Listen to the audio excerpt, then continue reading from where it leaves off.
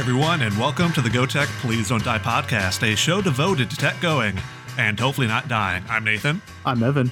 I'm Matt. And you may have heard our voices quite a bit over the past few years, but you would also probably recognize our guest this week from his voice also. Our guest this week is Chris Mycoksie. Chris, say hi. I thought maybe you would let me talk first and then people can guess. What's the old game show where people would guess based on the sound of somebody's voice? I don't remember the name, but good to be with you guys. Yeah. You may recognize his voice from doing play-by-play of basketball and football games for Louisiana Tech when it's on ESPN Plus. And I mean, you've called several other things that aren't tech related too. Isn't that right? Yeah, my schedule was really busy this fall. I did, in addition to the 4 Louisiana Tech games where I was actually on color for those, Lynn Rollins was in the play-by-play chair, but I did play-by-play for Stephen F. Austin home football games. You called that like 100-point or 99-point whatever it was game, right? 98-0 over Warner. Yeah. Wow. Yeah. And and you were play-by-play for that? I was. Wow. Yeah. Did you have a voice afterwards? Barely. Yeah. No, it was a bizarre night. Did a couple of Rice football games on color, and then I did the full SMU volleyball schedule for ESPN Plus, and then just wrapped up doing 3 bowl games for Bowl Season Radio as the sideline reporter. Which 3 bowl games? Armed Forces, Frisco, and First Responder. So just all around the DFW. Yeah, the Dallas trifecta, I guess. Right. Last year I did those 3 and the Independence, which I thought I would be on again, but they looked at the schedule and thought, Armed Forces is going to end about 10:30, 11, and then Independence early afternoon the next day. So I'd be getting into Shreveport 2 a.m. and the turnaround just looked like it would be a little too tough. And now I am really thankful for that, considering the weather that I was in for the Armed Forces Bowl. I would have had to turn around and do the same thing over again in Shreveport. So I was glad to be inside the next day. Yeah. So I'm curious, you mentioned that you've done a lot of color commentary and then some play-by-play and now some sideline reporting.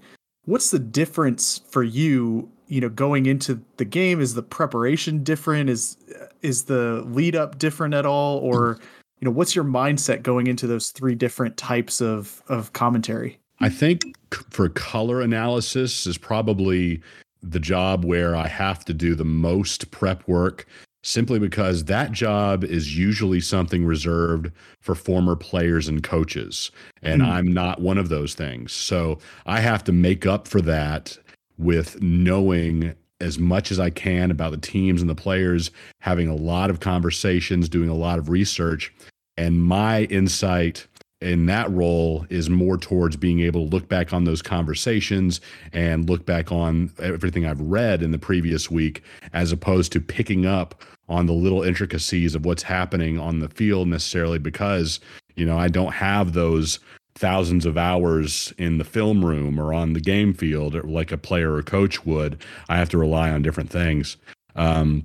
Play-by-play, I guess it's more drilling on names and numbers, because you don't want to have to look down. I make what's called a spotter board for every game, and I don't want to have to look down at that very often. So you try to drill in on those and have as many names as numbers in your head as possible. So I don't have to do that for color, because you have time while the play-by-play guy is pointing out who's who to find that in your notes. And then for sideline reporting, it's a lot more of the finding the interesting human interest type stories. What a sideline reporter does. I mean, it's more of just, when somebody makes a touchdown, it's, something interesting about that person, their life, their preparation, or what the coach said about them. And it's just a different kind of preparation for each of those 3 things. Yeah. So you've mentioned that you have done the play-by-play, the color commentary, and the sideline reporting. Which of those 3 do you think you prefer the best? I enjoy play-by-play the most. And, when Lynn has a conflict, whether it be, it's usually at LSU when he has a conflict. He also does some work for Auburn. He lives in Auburn now, makes the drive all the way over Oh, to man. Russ Center. Yeah, he wanted to be close to his grandkids over there. So yeah, but most of his work is still in Louisiana. So he is a road warrior. But when he has a conflict with an SEC game, they'll move me over to the play-by-play chair, and Teddy Allen will do the color with me. So I think my future is in play-by-play, and I really enjoy it. Just kind of being able to be that lead on the broadcast, and kind of figure out where the direction should go, setting up the sideline reporter, setting up the color guy to make a great point, kind of just being the quarterback of the show. I really enjoy that. And I think it also helps me in my preparation because I can kind of outline the stories that I think we need to touch on, and I know I'm going to hit them. Whereas if I'm doing color, I can kind of ask Glenn, all right, be sure to guide me into this coming out of the commercial break, but it may not be exactly where I want to go, that kind of thing. So, again, I think that's probably long term where I need to be as well, because I'm never, and I've had this conversation with people who scout talent for ESPN in the linear sense. Hopefully being able to get up to do games for ESPNU and 2, and obviously the mothership someday.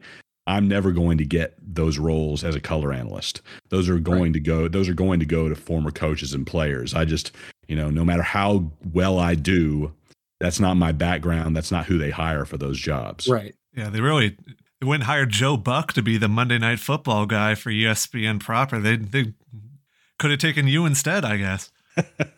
My wife, I don't think she quite knows how hard it is to get to the top of this business, but she asked me not too long ago, like, do you think you're ever going to call a national championship? Like, that's a I did not. My career has been so fractured. I mean, I'm 44 years old, and I still haven't cracked that linear set yet. So, I'm thrilled to be doing what I'm doing. Obviously, want to keep rising in the business, but I haven't been concentrating on play-by-play for very long. So, I'm happy to get where I can get, and we'll see what happens. Yeah. So, I mean, this seems like a good time to get into like your background. Like, how did you get into this? Why did you want to do this? Before you do that, me being me, I've got your LinkedIn pulled up here for your education. And, doing his research on the air. Did you go to Mizzou? Started there, and I've talked about this publicly now, so I guess I can get it out there. I flunked out after 3 years. So I was spending way, way, way too much time at the student radio and TV stations, and not enough time studying or going to class. So, yeah. Well, I live in Kansas City. Okay. So I was like, well, and then I also saw you were a bat boy for the Rangers in the 90s. That's my first LinkedIn entry, right? My very first job. Yeah. So, you can't get that particular job without some kind of connection. My grandfather was the original team doctor for the Rangers. So, wow. Yeah, cool. From when they moved to town in 1972. From Washington. Yeah. So he was a family doctor in Arlington in 1972, and there really wasn't very much of anything there. And he became the team physician and held on to that job until he retired. And had great relationships with everybody, including Joe Macko, who was the clubhouse manager, and they were both day one employees. So. He kept pushing, whenever Chris turns 16, I know he'll want to do that. And yeah, that's the ultimate dream job for a kid who loves baseball. And that's pretty cool. And then did you finish up at Southeastern in Hammond, Louisiana? Right. So after about 10 years working, decided to finally finish up and get that degree. And then 10 years after that, I got my master's. So see that from the University of Cincy. Yeah, and I'm starting next week. I will be an adjunct professor.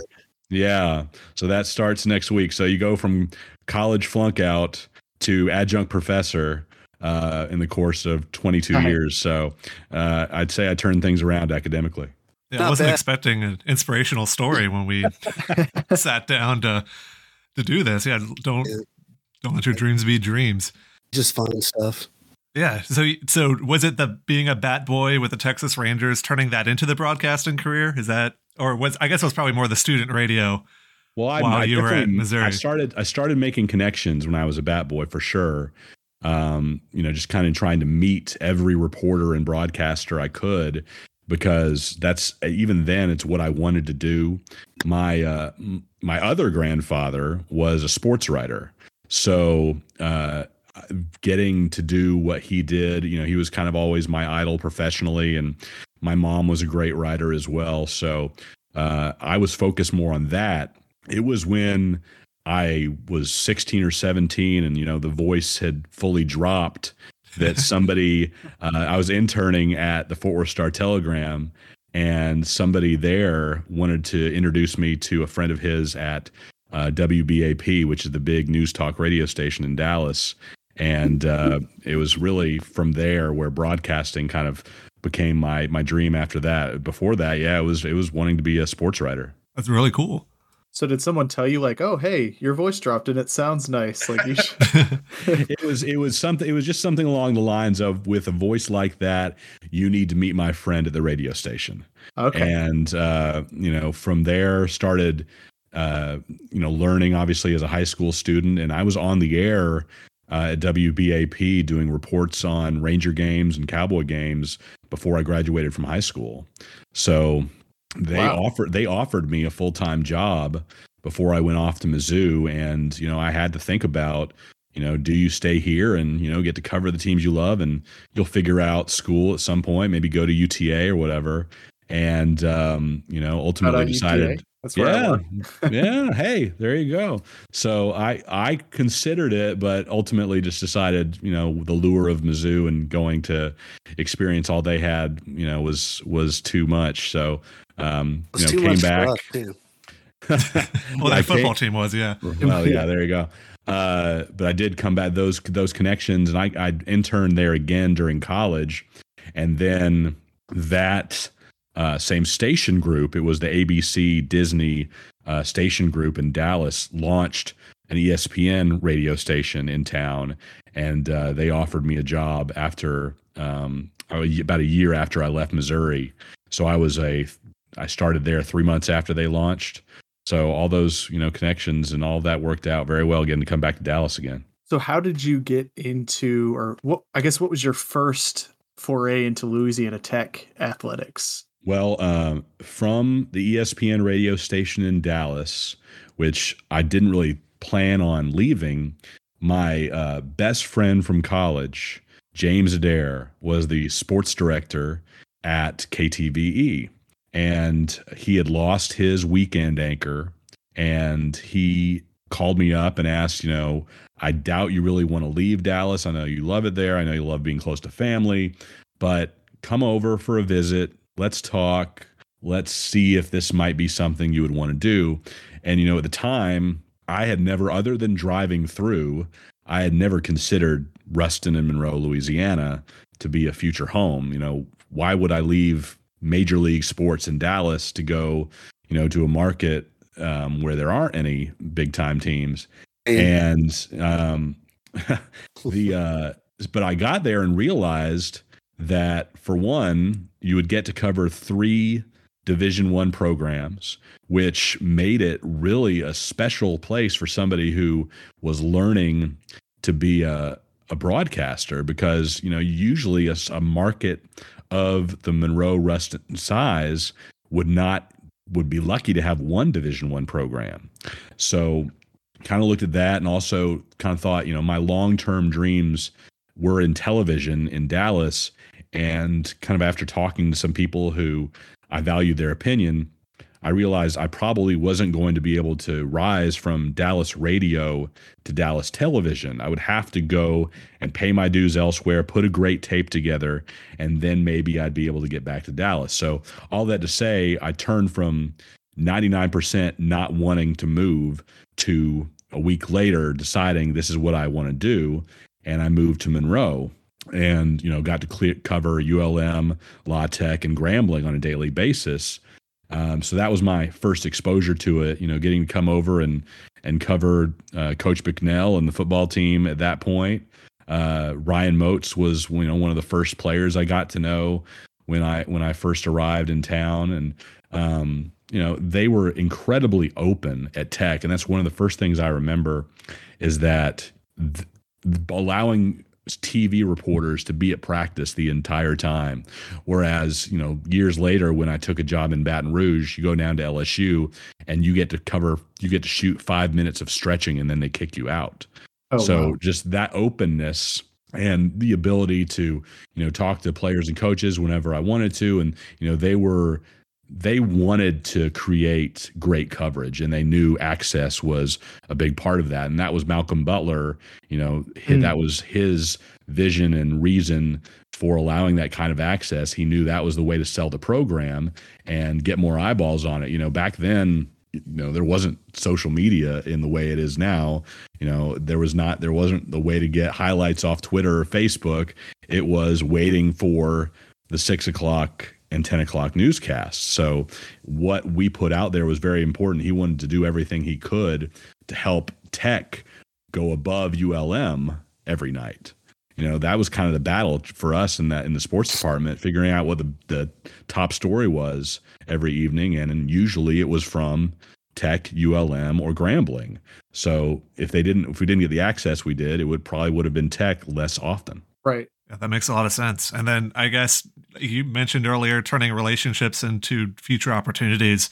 Was it building those relationships with Tech that allow you to get the phone ringing as often as it does from Tech asking to cover some of their football and basketball games now? Yeah, now, I mean, the funny way things turn around, the fact that Malcolm Butler is still there is incredible. And, there would be a lot of schools where this many years later, I would probably turn around trying to call for potential freelance opportunities and nobody would be there that I still know. Whereas when I started concentrating on the freelance world, Malcolm was still there. It was also that I was when I was making calls, it was Wayne Gentry who was in charge of the production for La Tech on ESPN3, and he was also doing ULM games at the time, which he still does now. So when I ended my position at the Southland Conference and started concentrating on freelancing, it was Wayne who put me on ULM games, put me on Tech games, and now Wayne has moved on and is not working with Tech anymore, but now it's Jeff Watts Productions who handled all the Southland Conference productions when I was there. So that's part of that. It's my relationships with the folks at Tech. It's my relationship with Jeff Watts, and I'm very fortunate that Tech has basically allowed me to be on every broadcast that I've been available for, since I started freelancing, because, when Lynn's available, they put me in the color chair. They trust me in that position, which, as I mentioned earlier, not being a former coach or player, they have every reason not to, but, and then allowing me to do the play-by-play when Lynn's not available.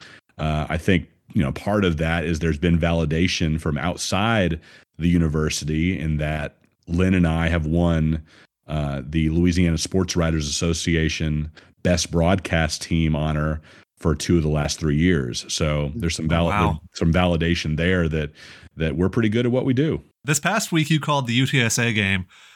So we figured we'd get your thoughts on that as we kind of recap how that game went. This wasn't a game where Tech went on a run and UTSA wasn't able to recover. The Bulldogs were just a bit better for all 40 minutes. The Roadrunners held an 11-7 lead early on, but that would be their last lead of the game.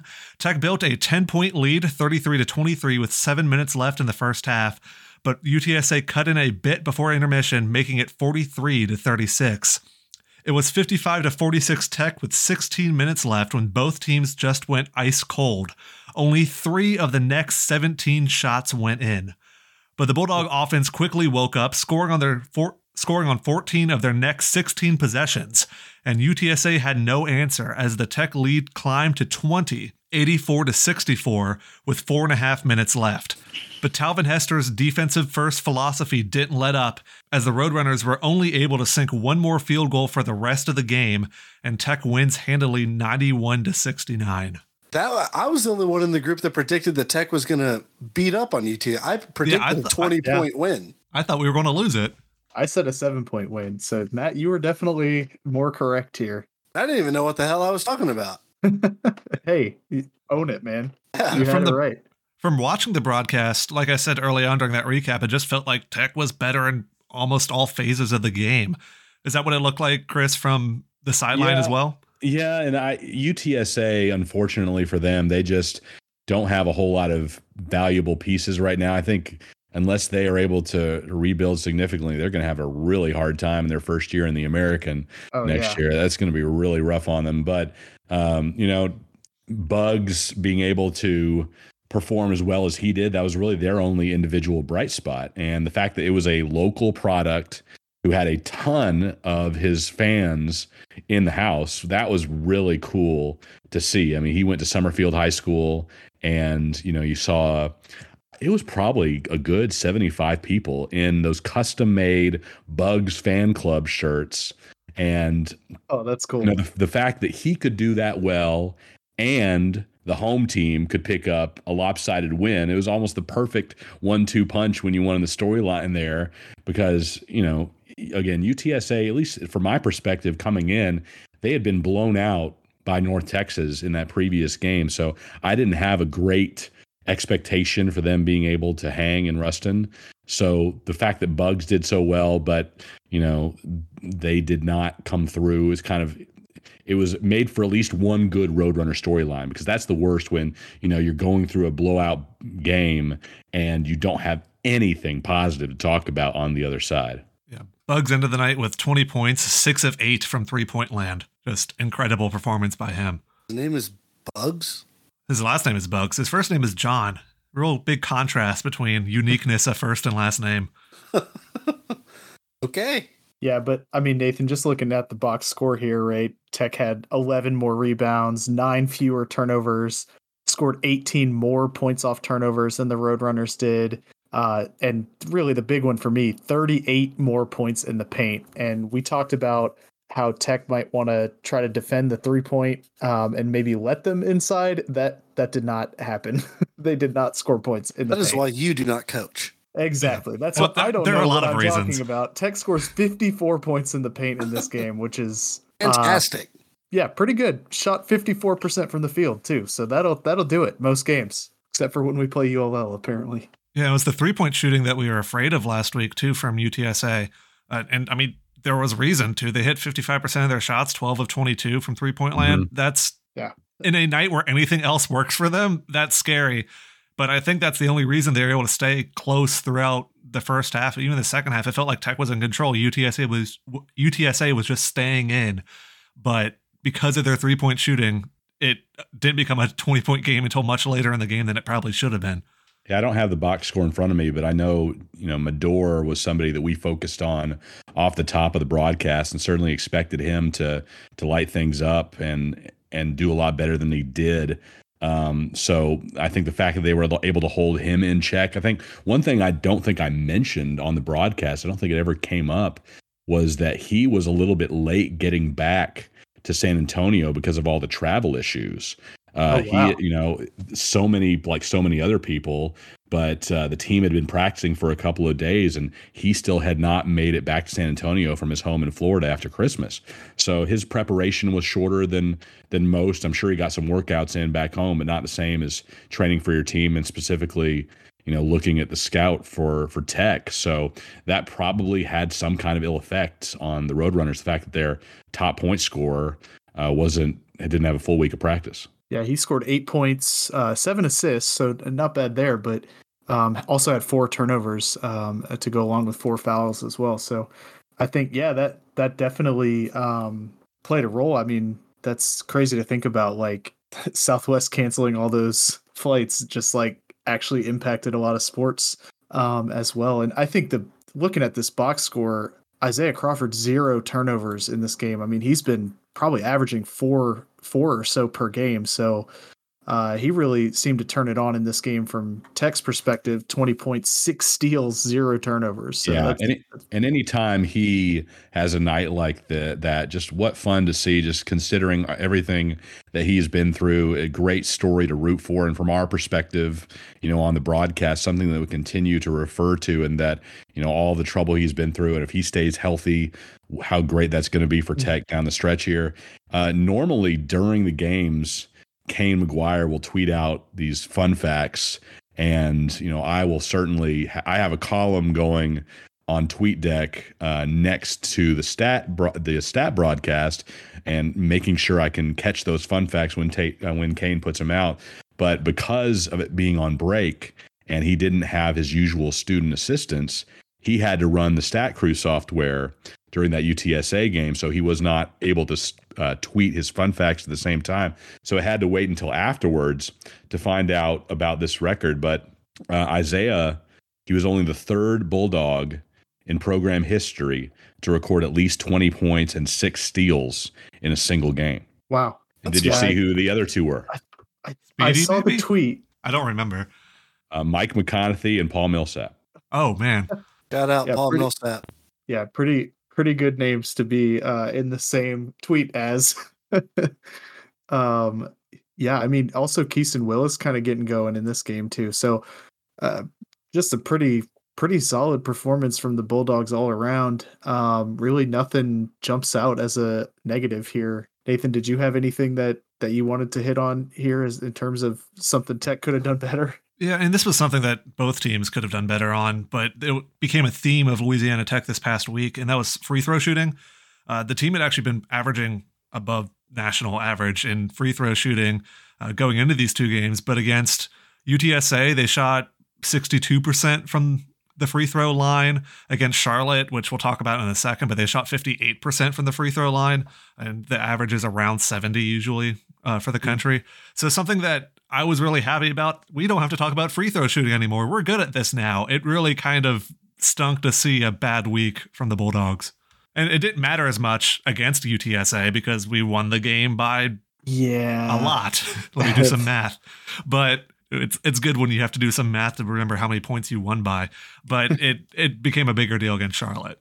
Yeah, for sure. And I think we're going to skip Charlotte for a second so we can go ahead and preview Rice with Chris since he's going to be on that call. I'm sorry for screwing up the normal order of things. Oh, you're good. Obviously not a regular listener. I know. No, hey. Part of my game day routine, and it will continue to be so, that I'll pull up this week's episode on my way to Ruston every single time. So okay, but will you listen to this week's episode on your way to go to the Rice game that you're calling to listen to yourself talk about the Rice game? I'm that vain where yes, I will. All right, I listen to the show too, even though I sit through. My excuse is editing it, so I have to listen to it. I almost never listen to the show, although recently when I'm washing bottles, I listen to the show. Oh, okay. I don't know why. Julia thinks it's very vain of me to do so. Don't you get tired of listening to yourself? I know I do. Well, that's great. Is this game in Houston? It's in Houston against the number 168 ranked in Ken Palm Rice Owls, who are 11-3 on the year. Not bad.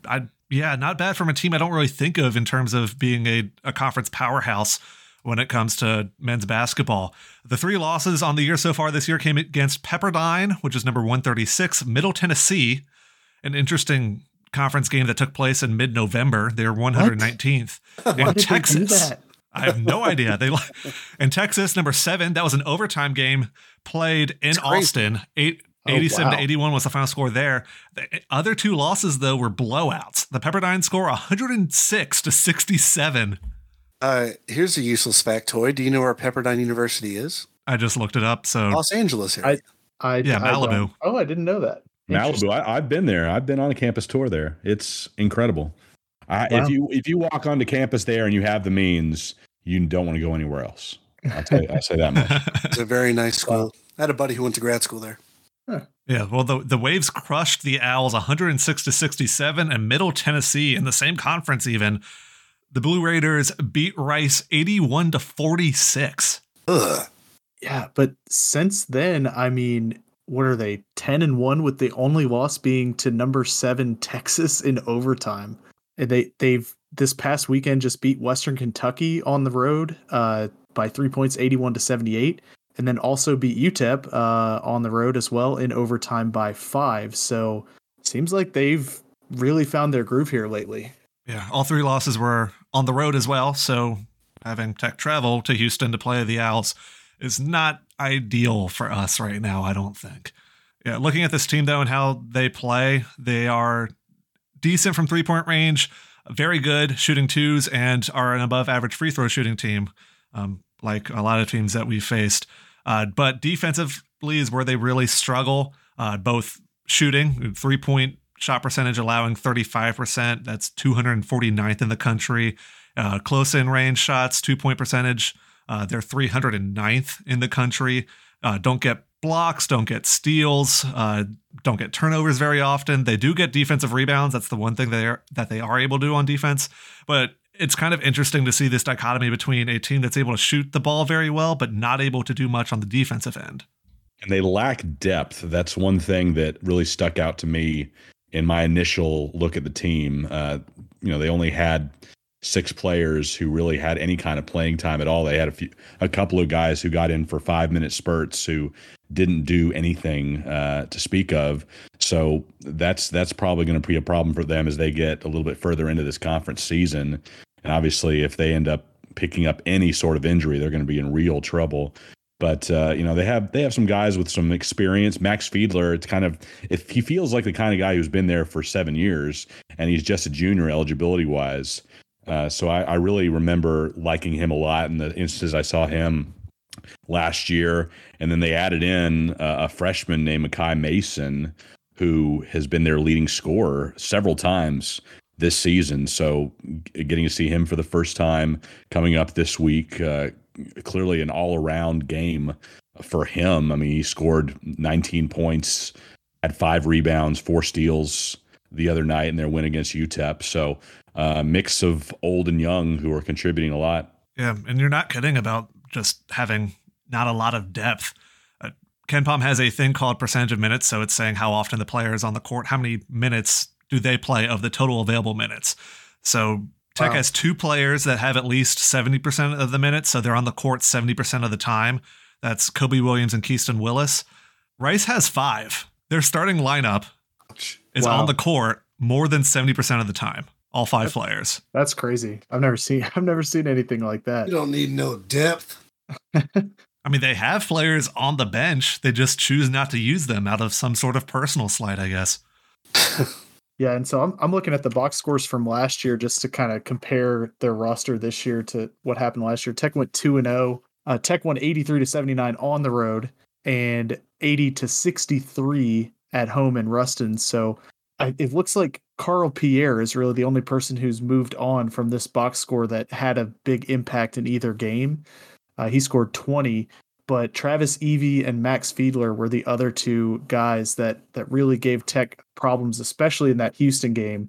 Fiedler with 19 points and Evie as well with 19 points. So Evie doing a lot of his damage from outside as well. That was my player to watch last time, Max Fiedler. I called him Fiedler on the roof. Fiedler on the roof, you did. That's right. How could we ever forget that incredible joke? And that's a pretty good player to pick again, Matt, here, because, I mean, in terms of his KenPom numbers, he's 3rd in the nation in effective field goal percentage, 73%. His his actual 2-pointer percentage is 76%, which is Ridiculous. 6th best in the nation. Ridiculous. So, this 6'11", 235 junior, like you said, it feels like he's been there a long time, Chris, but he's only a junior, and he's gonna be working inside for Rice. Yeah, 3 straight double-doubles coming into this one. Ooh. So yeah, you have to contend with this guy. It's he's going to be tough to deal with, but the heavyweight fight down low is something that is always fun to watch. So if he and Crawford can go at it quite a bit, that I'll enjoy that a lot. And I'll be on the call for that one with Nate Griffin, who has the best Twitter handle of anybody who does that job. He He is at Color Analyst on Twitter. What a fantastic. Got it early. Wow. Yeah. Yeah, he got it in 2008, and it's like, for him. I'm the color analyst. They're not pissed off That's Elon. awesome. Evan, do you want to give your thoughts on the Rice game? Rice game. Yeah. Yeah, I mean, just looking at Rice and like Chris said, I think a lot of it is going to come down to, can we control or stop Max Fiedler? Last year it was really fun to watch him battle with Junior Lofton. Obviously, we don't have Junior Lofton anymore. Unfortunately, we've given him to the world. So, just looking at Rice being 23rd ranked in 2-point percentage offensively versus Tech being 263rd defending that same category. I don't know, man. It seems like a tall order to go into Houston, upset Rice on the road when they've won 5 straight games and haven't even lost at home all season. So I'm gonna say Rice pulls this one out. If this were a home game for Tech, I'd feel a little better about it, but even then, I mean, those numbers don't look too great. Yeah, Matt, what do you think? Tech's gonna win by 20. It worked last time. Right, Why won't it this time? Yeah, Against a Texas school, no less. Yeah, I'm more with Evan, though. I think that Rice, I'm kind of surprised that Ken Pom only has this as a 2-point game with Rice winning. I really think it'll be more than that. The Owls have shown this year that they are a force to be reckoned with. Then again, the times that they're not, the times that they fail and fall on their face, it's by 20 or more points. So yeah, that was it's also going to be November 7th and November 15th, though. Yeah, but against Pepperdine and Middle Tennessee, schools that are ranked not too much better than what Tech is. So that's true. And Western Kentucky, which is one ranking off of where Tech is right now in the Ken Pom ranks, was only a 3-point game. Even though Rice was victorious in it, I still think this is a game Tech loses by, let's say, 10, like 79-69. I'll say it's a 5-point game. Yeah, Chris, it was great to have you on the show. Thanks so much for sharing everything and allowing us to do that interview and sharing your notes from the UTSA game.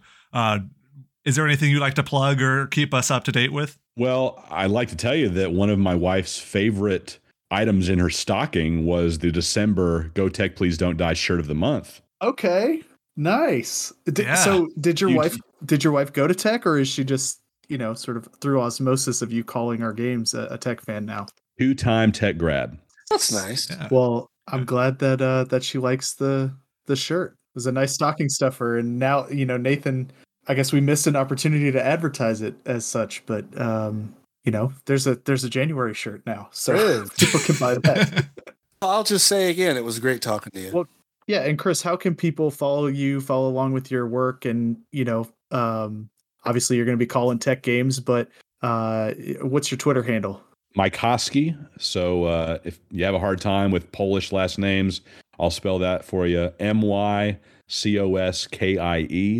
And the link on my Twitter is to my website, which includes a calendar of all of my future broadcasts. So you can check those out. If most of the time when Tech is on ESPN Plus, you'll find me there. When by the time they scheduled out games this season, I already had a couple of conflicts, so I won't be there for all of them this season, but I'd say 90%. Yeah, so if you enjoyed that talk that we just had with Chris, feel free later this week. We'll have another episode out where we have a little deeper conversation. Not everything was able to make the main show, but we wanted to present everything because there was a lot of interesting talk that we didn't quite get to be able to edit down to our normal runtime. But that being said, we're still going to quickly go through the Charlotte game that was this past week and the UTEP game that's this upcoming week and not spend too much time on them. One, because Charlotte was a loss and because UTEP already was a loss and now we have to play them again. But also because time things. Yeah. But yeah, so let's talk about this 49er game. Yeah, we're tired. It is late. It's New Year's Day and it's like 11 p.m. for Nathan. So, the staying up late last night is catching up with us, I think. Yeah, I drove through 2 Taco Bell drive-thrus. Both were closed. Eventually found a McDonald's at 1 in the morning. Yeah, so I've had a long day today. Okay, here we go. Here's the recap of the Charlotte game. Shots were not falling early for either team. Only 4 shots made in the first 14 possessions. Neither team was able to get anything going until about the 8-minute mark, where Charlotte kicked off a 14-2 run to go up 35-24. Tech was able to cut into that deficit a bit before the half, heading into the tunnel down 40-32.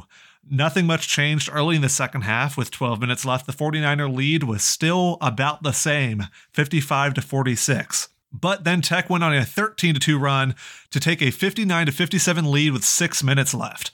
But then suddenly, all that momentum vanished. The Bulldogs only made one more shot over the next 5 minutes, and that allowed Charlotte to retake the lead and then hold on, winning 68-66.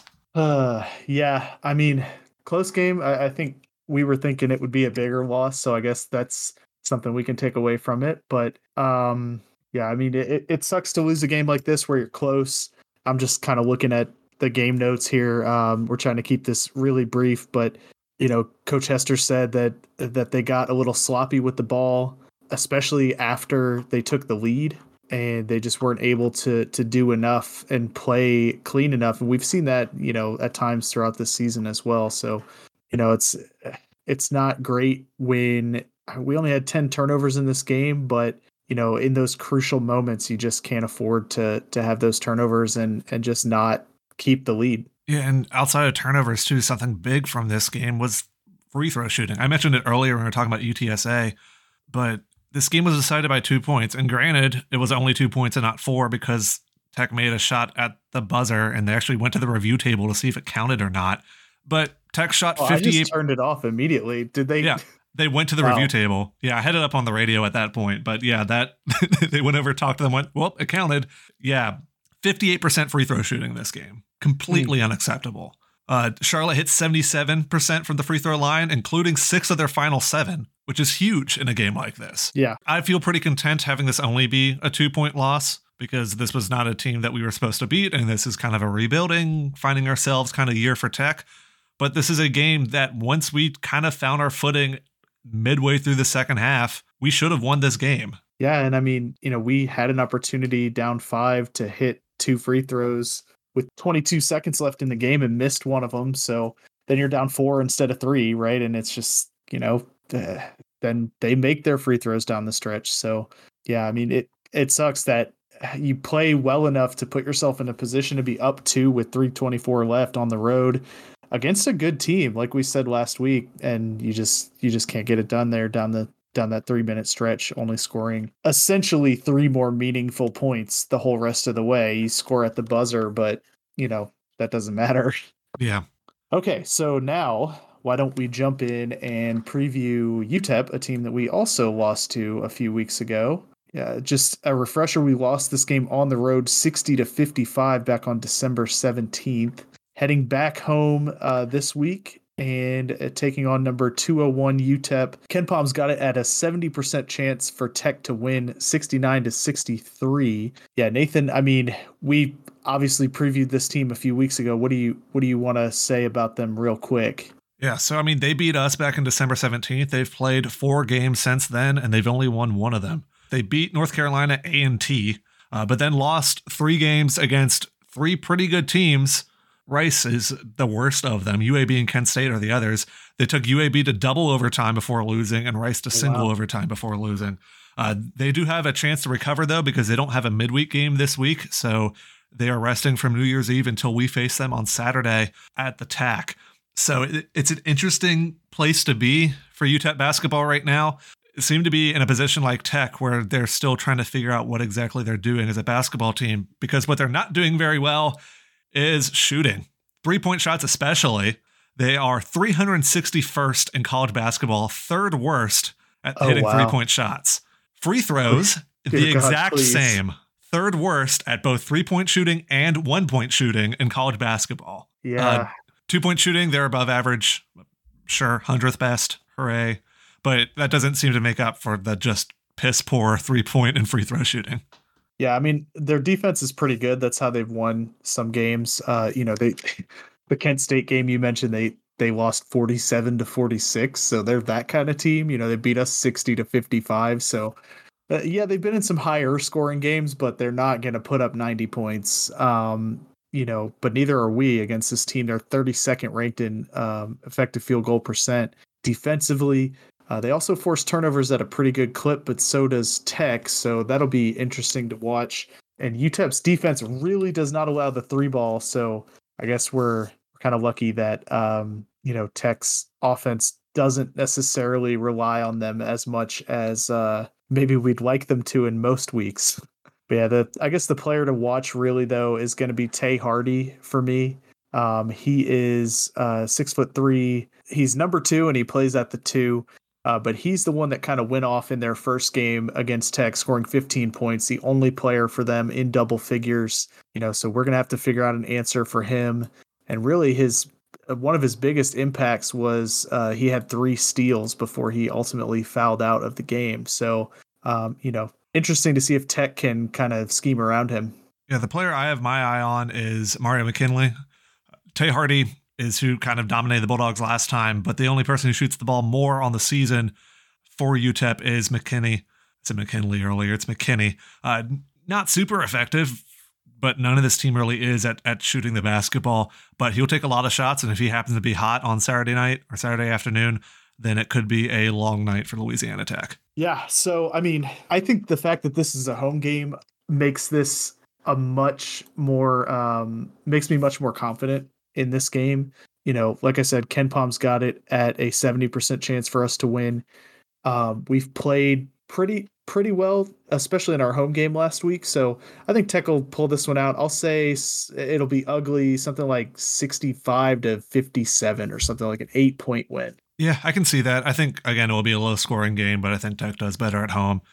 We found some pieces over the past couple of weeks that have started to play a little better. We started to understand what we have. Isaiah Crawford getting hot at the right time seems to be helping too. Like most games, it comes down to whether or not Keaston Willis can hit 3-pointers. Just always seems to be the kind of thing. But I think that we just end up on the other side of the coin flip this time, and we're able to take down the Miners in Ruston. And so I'll say that we win the game by 12. The Texters beat UTSA by 5, 62-57. Lost on the road at Charlotte, 66-57 in that Conference USA Championship game rematch on Saturday. So the Texters went 1-1. This upcoming week, they play at home against Rice on Thursday and then on the road at UTEP, both games on Conference USA TV. And then this week's tweet of the week, I'm going to make an executive decision here and give it to at TechXXII or our boy at Tech22, tweeting out a picture of our beautiful Bulldog boy courtside at a basketball game. And he's sticking out his tongue looking kind of sad. And he says, "My feeling about getting on a scale after Christmas." And you know what, Tech? I feel that in my soul. So you get tweet of the week for that. It's a new year, new me. Let's work out together, Techie. Yeah, you would think that he walked to work rather than driving his Bugatti, he could lose some of that weight, but he needs to join Les Geis on his morning walks or whatever. Yeah, that about wraps it up for this episode of the Go Tech Please Don't Die podcast. As always, you can follow us on Twitter at GOTCHPLSDNTDIE. Or head to our blog, gtpdd.dog, where, Evan, you have a new post out this week. Yeah, didn't tell anybody, just felt the urge to write on Thursday. I was like, you know what? I don't even know, man. I'm going to write something for the site. And then I sat down and wrote something for the site, damn it. You went, oh crap, I need to get one more post in 2022 or else something bad happens. And if I wasn't so tired, I'd think about what that bad thing was and have a funny joke, but I don't. Yeah, go ahead, go to the blog, read that post, looking back on the year 2022 for Louisiana Tech. And while you're there, head to the shop where it's now January, so you can now get the January shirt of the month. It's basketball season right now, so we have a basketball-themed shirt. It's hand check. The hand check that the Hoop Troop leader does each game. Evan, I believe that was your job at one point. Certainly was my job, sir. Yeah. Your freshman year, that was me. That was you. Yeah. It's an art, man, being able to yell that loud so where people can actually hear you. Yeah, I don't know if I have it in me anymore to yell hand check across the tack, but what you could do instead was buy the shirt. Much easier than yelling all the time. It's just wearing it on your body. Go ahead and check that out, gtpdd.dog/shop. And until next time, I'm Nathan. I'm Evan. And I'm Matt. And Go Tech, please don't die.